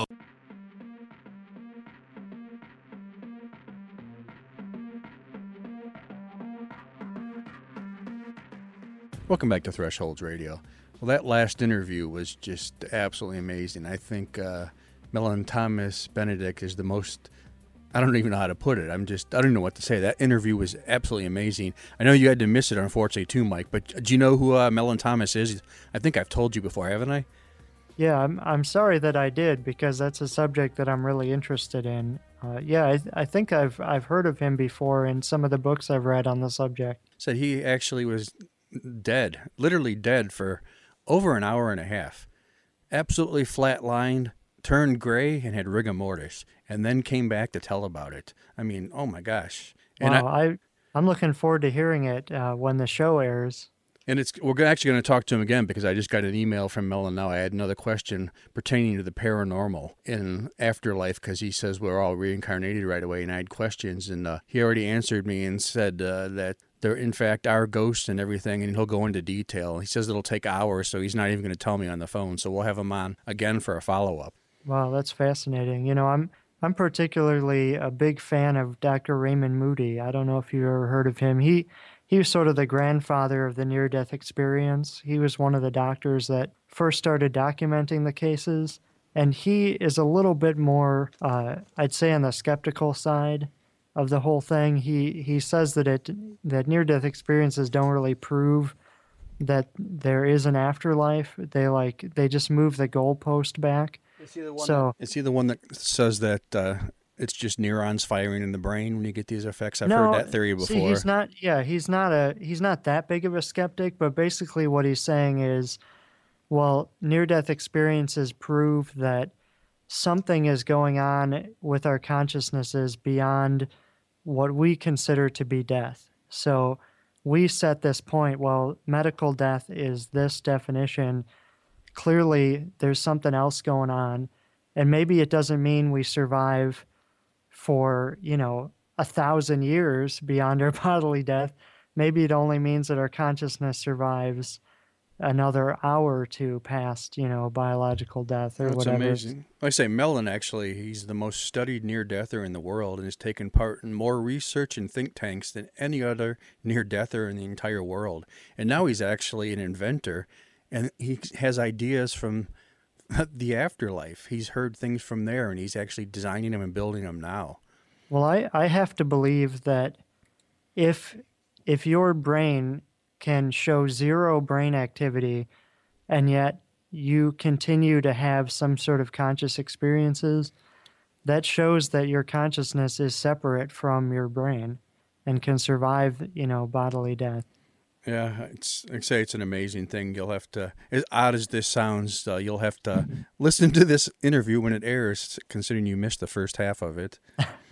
Yeah, well, that's one I'm really looking forward to. That's really the subject that got me interested in the paranormal to begin with. I had a lot of close relatives die when I was very young, and so that whole question of, well, what happens when we die, does something continue on, that basically motivated me to start reading about the paranormal. I'll tell you what, when we have Mellen back on again, I'll make sure I've got you on the air too, so you can talk to him.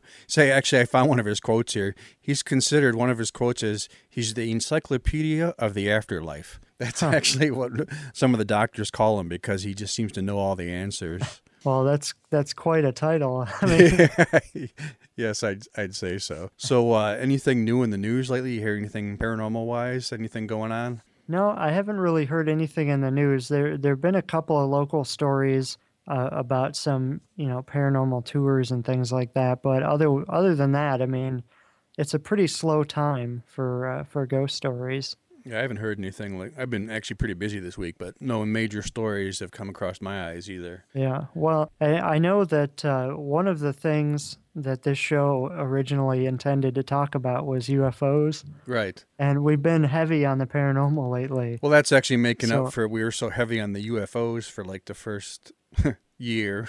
Well, so one of the things I thought that I would do is read this top 10 UFO encounters. Usually my top 10 lists are about ghosts. So I thought we'd balance out the program with this UFO encounters. Yeah, I think I know that list too. Yeah, well, you wrote it, I think. Oh yeah, that's right. Oh, okay.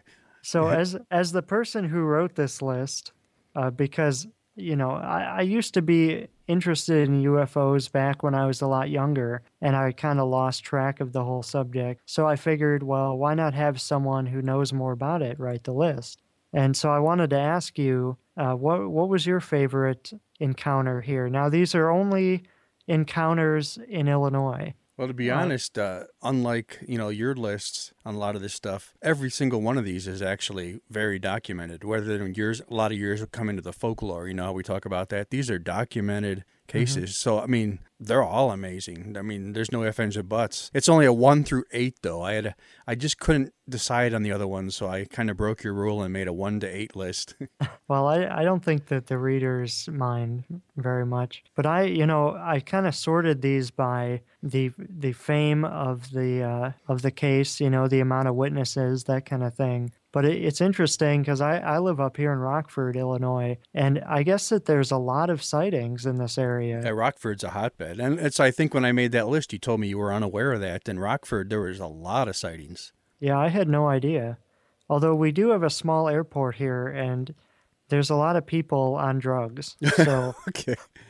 Hey, offhand, I wrote that list a while ago. I don't remember it, but one of those numbers was that one that hovered outside a complex or something, real low to the ground.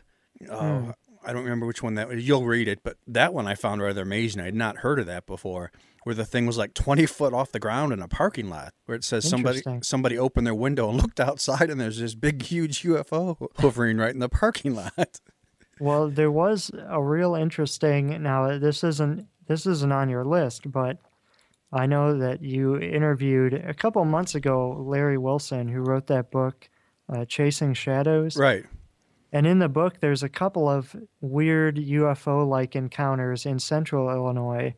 I know there's a bunch of different MUFON affiliates downstate, and they got some interesting tales as well. And I've been so out of the loop on that subject that I didn't realize that there were so many sightings that were reported. Well, that's actually why I ended up with only 8, too, because those are the big ones I could find. But there were so many more, I just couldn't decide what else to do. There's thousands and thousands in Illinois. Well, even though rightly you should be reading the list since you were the one that wrote it, Oh, no. I'll be happy to go down the list with you. Yeah, go ahead. I actually haven't looked at it since I wrote it, so I don't remember what they are anyway. So I'll just act surprised the whole way. Okay. This is the top 8 UFO encounters in Illinois. Number 8 is the Wayne City Chase. This sighting took place on August 4th, 1963 in Wayne City, Illinois. As a young couple was leaving the drive-in movie The Great Escape at around 11:30 p.m., the boyfriend, Ronnie, glanced out the window to the south and saw a big white object moving along at treetop level about 20 degrees above the horizon to the southwest. He described it as fuzzy and about the size of a washtub. It's kind of interesting as a side note, the ways that people describe these crafts. Yeah, especially since from 1950s. Yeah, well, they just point to things that, in their experience, it kind of look like it, like a washtub, or, we'll hear a bunch of different ones in the list. So both witnesses watched and casually talked about the light for several minutes. Then they discovered that the light seemed to be keeping pace with them. Ronnie reported that when he sped the car up, the object seemed to speed up. When he decelerated, the object seemed to slow down. Upon arrival at his girlfriend's home, the object appeared to move closer, so they went inside, turned out the lights, and watched through a window. After 15 minutes had passed, Ronnie decided he had better go home. He made a run for the car, and as soon as he pulled away, the object began to follow. The object now changed from a brilliant white to a duller or dimmer light with an orange tinge and moved in front of the car. Ronnie said he really poured the coal to the car and must have been doing 120 miles an hour until he made it home. Yeah, this guy probably was around before there were cars, so... I wrote it exactly how I saw it, so the terminology is exactly how he put it in the report. Yeah. Sometimes I feel like I should be reading these like a 1930s newsman. Yeah, there you go. On February 2nd, 2002, shortly before midnight. And you got to hold your right hand over your ear, because they always did that. So number 7 is Amber Lights over Urbana-Champaign. On February 2nd, 2002, shortly before midnight, various students and residents of these twin college towns observed clusters of amber-hued lights flashing in a line across the sky from southwest to northeast.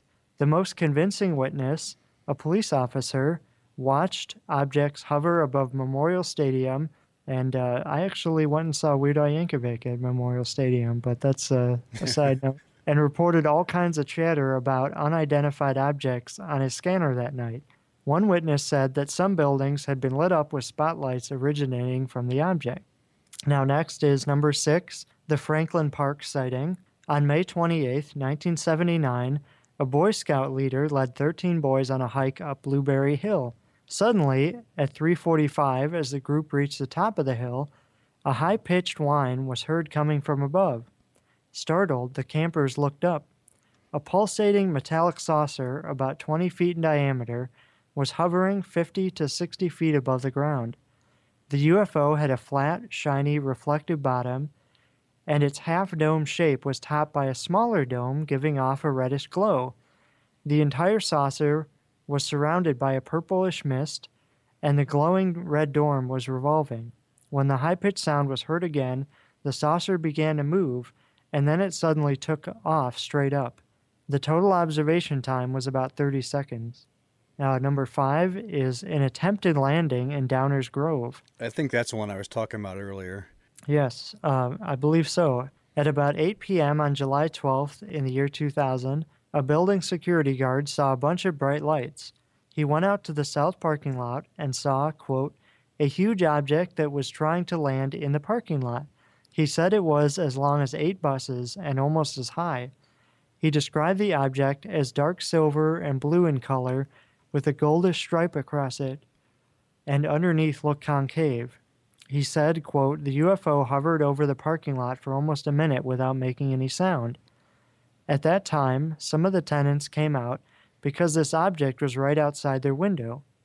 Even the entire cleaning crew saw it as well, so a lot of witnesses to that one. And it didn't have a parking permit either. That was the big thing. That's probably why it didn't land there. Exactly. So number 4 is the 2006 Chicago O'Hare UFO sighting. And one of the things that strikes me about all these is that they've happened so recently, too. Exactly. You think these sightings would go back to the 1930s or something, but no, a lot of these are recent. Well, there actually was too. Don't get a misconception. They've been cited since like the beginning of time. These are just the ones I could find the most press on. That's why I went with these. No, I mean what I mean is that sightings continue to correct, be right. made, every year. So this was from 2006, and approximately 4:30 p.m. on Tuesday, November 7th, 2006. Federal authorities at Chicago O'Hare International Airport received a report that a group of 12 airport employees were witnessing a metallic, saucer-shaped craft hovering over Gate C-17. They also received a report that approximately a dozen witnesses were observing a small, round disc-shaped object, metallic in appearance, which hovered over Gate C-17. The disc was visible for approximately 2 minutes and was seen by a dozen or so United Airlines employees, ranging from pilots to supervisors. The UFO was then seen to suddenly accelerate straight up through the overcast skies. Witnesses reported that the object left behind an open hole of clear air in the cloud layer and that the mysterious hole disappeared or closed within a few minutes. So far, no conclusive photographic evidence of the UFO has surfaced. Isn't that amazing? That part blows me away. It took off so fast it actually left a hole in the clouds. Think about that. That's sounds like the Roadrunner cartoons or something. Number 3 was the Tinley Park light. A triangular formation of reddish lights were seen at low to intermediate altitude by hundreds of witnesses on 3 separate occasions in late 2004 and early 2005, producing multiple videos, photos, and mainstream local news coverage over 2 suburbs of Chicago, Illinois. The object or objects maneuvered slowly within a busy airspace near O'Hare International Airport. The incident was investigated by MUFON and reported widely in the metropolitan media. It was also featured on an episode of UFO Hunters on the Sci-Fi Channel. That was actually pretty good, too. Amazing thing about that one is it's been caught on multiple videos from multiple angles, which, makes it really hard to debunk when you got, multiple views. Oh, yeah, that's always the best, and that's why I've always said that at least UFO investigating, investigating UFOs and Bigfoot, at least you can have some, like, tangible evidence that you collect. Ghosts are much more trickier. Well, they're shy. Yeah. So number 2, which I mentioned earlier, is the Rockford sightings. Rockford gets our number 2 spot based on the sheer number of mass sightings alone. There have been yellow lights, red glowing spheres, numerous bright lights, and orbs. There was even a mass sighting of a large triangle like the famous Phoenix lights. To this day, strange orb-like objects are seen in the night sky, according to hundreds of Rockford area residents. In February 2000, there were multiple sightings of clusters of yellow lights over the Rockford area, and around 9 p.m. on January 11, 2001, Rex Channel 13 television, which I have been interviewed for in the past, and other news media reported that they have received some 600 reports of UFOs over the city. Sometimes as many as 12 lights or UFOs were reported conducting maneuvers, and some computer and electrical shutdowns coincided with the reports. And you're from the Rockford area too, aren't you? Yes, I live there right now, but I honestly have never seen a UFO. And no one you know there has ever heard of them, all these sightings? No, but then again, I don't really talk about it with many people. Yeah, that's true. I mean, usually I just talk about ghost stories. Yeah, or just talk in the bars. Yeah. So number 8 was the Wayne City chase. Number 7 was the amber lights over Urbana-Champaign. Number 6 was the Franklin Park sighting. Number 5 was the attempted landing in Downers Grove. Number 4 was the 2006 Chicago O'Hare UFO sighting. Number 3 was the Tinley Park lights. Number 2 were the Rockford sightings. And the number 1 most famous UFO sighting in Illinois was the St. Clair Triangle. Now, this St. Clair Triangle refers to a mass of sightings occurring around 4 a.m. on January 5th, 2000, in St. Clair County, Illinois. Since that time, the area has become famous for its huge wave of triangle sightings that still continue to this day. More than 8 different police departments witnessed and even pursued the large triangular craft. At one point, the craft jumped over 20 miles in just seconds. It traveled over the towns of Highland, Dupont, Lebanon, Summerfield, Millstadt, and O'Fallon.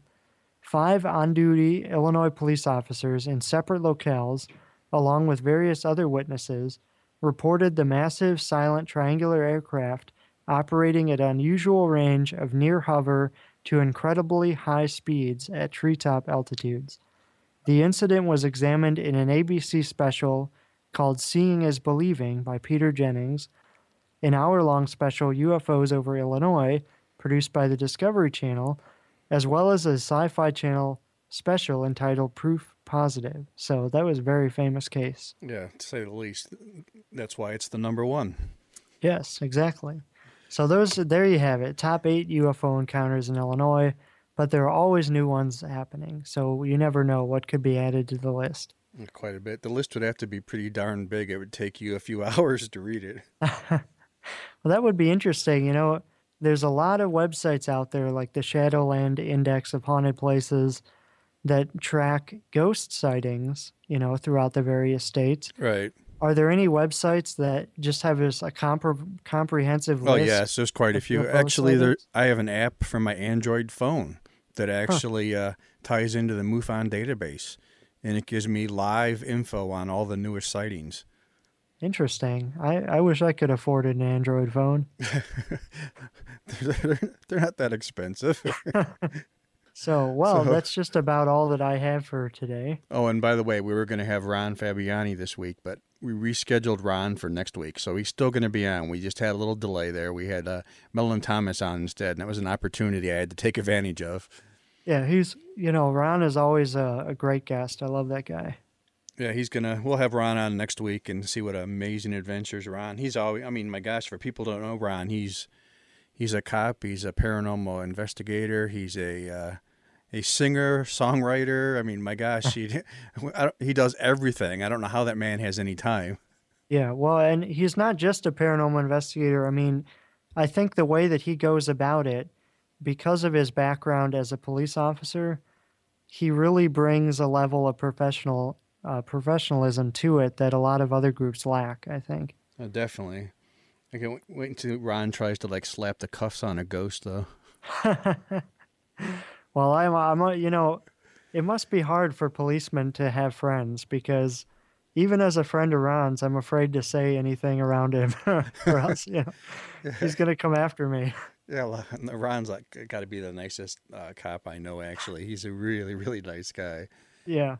But, hey, did you want to hit on your other aspect of your life tonight again? It's getting kind of exciting, your other stuff going on, isn't it?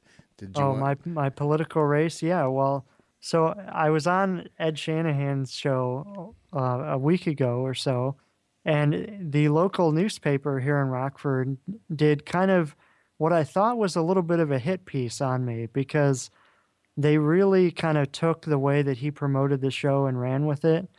And so there was a blog post in the Rockford Register-Star saying, paranormal author turned politician. And the whole article basically, I think, was designed to make me look like a crazy person. And so, I as we talked about last episode of the show, it's been so far, I mean, it's been effective for me to separate kind of my paranormal interest and the writing I do about that from this political campaign. But believe me, I mean, if this is something that my opponent can seize upon, she'll do that, and it's not just her. I mean, the media around here is going to go after anyone they don't agree with, and they're not afraid to use that to try to discredit me. Yeah, I mean, when it comes down to it, they always get people for stuff, but it's not as if you're cheating on a wife or you're doing bizarre stuff, which they always catch. You just enjoy paranormal research and history. I mean, so it's really no big deal. Well, there are plenty of people. Of course, there's a lot of very religious people in this area who might take offense to it. But overall, I think that, people understand that it's just an interest and a hobby. I mean, everybody has strange things. It's like if I enjoyed competitive skateboarding or something, I mean, I don't really see what the big deal is. But again, I mean, there's some very religious people who think that the paranormal is evil and that people should stay away from it. No, exactly. Well, we don't want to get too political now. We'll lose our audience. Yeah. Although, what I told the reporter on the phone, at least he called me before he did this blog post to allow me to clarify. Now, he didn't use a whole lot of what I said to inform his article. They kind of pick and choose. Yeah. So, but basically, I said there's a lot of overlap between people who are interested in politics and people who are interested in ghost stories and UFOs. I mean, just if you look at like Art Bell's audience, for example, he's got a lot of people listening to his show who, or Art Bell's not even doing the show anymore. Who is it now? George Norrie? George Norrie, right. Yeah, it shows the last time I listened to that show. But anyway, he's got a lot of fans who also are interested in political conspiracy theories, who probably listen to Alex Jones, so I think that there's a big kind of overlap of interest there. Well, the news just tries to get that stuff, like Hillary Clinton, when they were in the White House, she had a friend that was a psychic or something, and the news got wind of that, and there was a big thing about that for a while. I don't know if you remember that one or not. No, I don't remember that at all. No, that was actually a big thing for a while because they got wind of that. Even though she wasn't like using the psychic, it made it sound like, we were running our government by psychic advice or something. You know what? I think maybe that might be a better way of doing it, considering the way things have gone. Oh, definitely.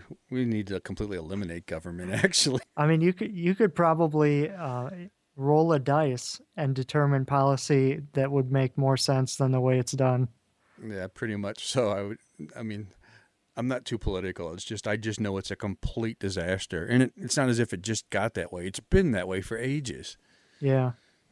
Yeah, well, the problem is, I mean, in my own campaign, I proposed some pretty radical reforms, and everybody just looks at me like, oh, we can't do that. Well, why not?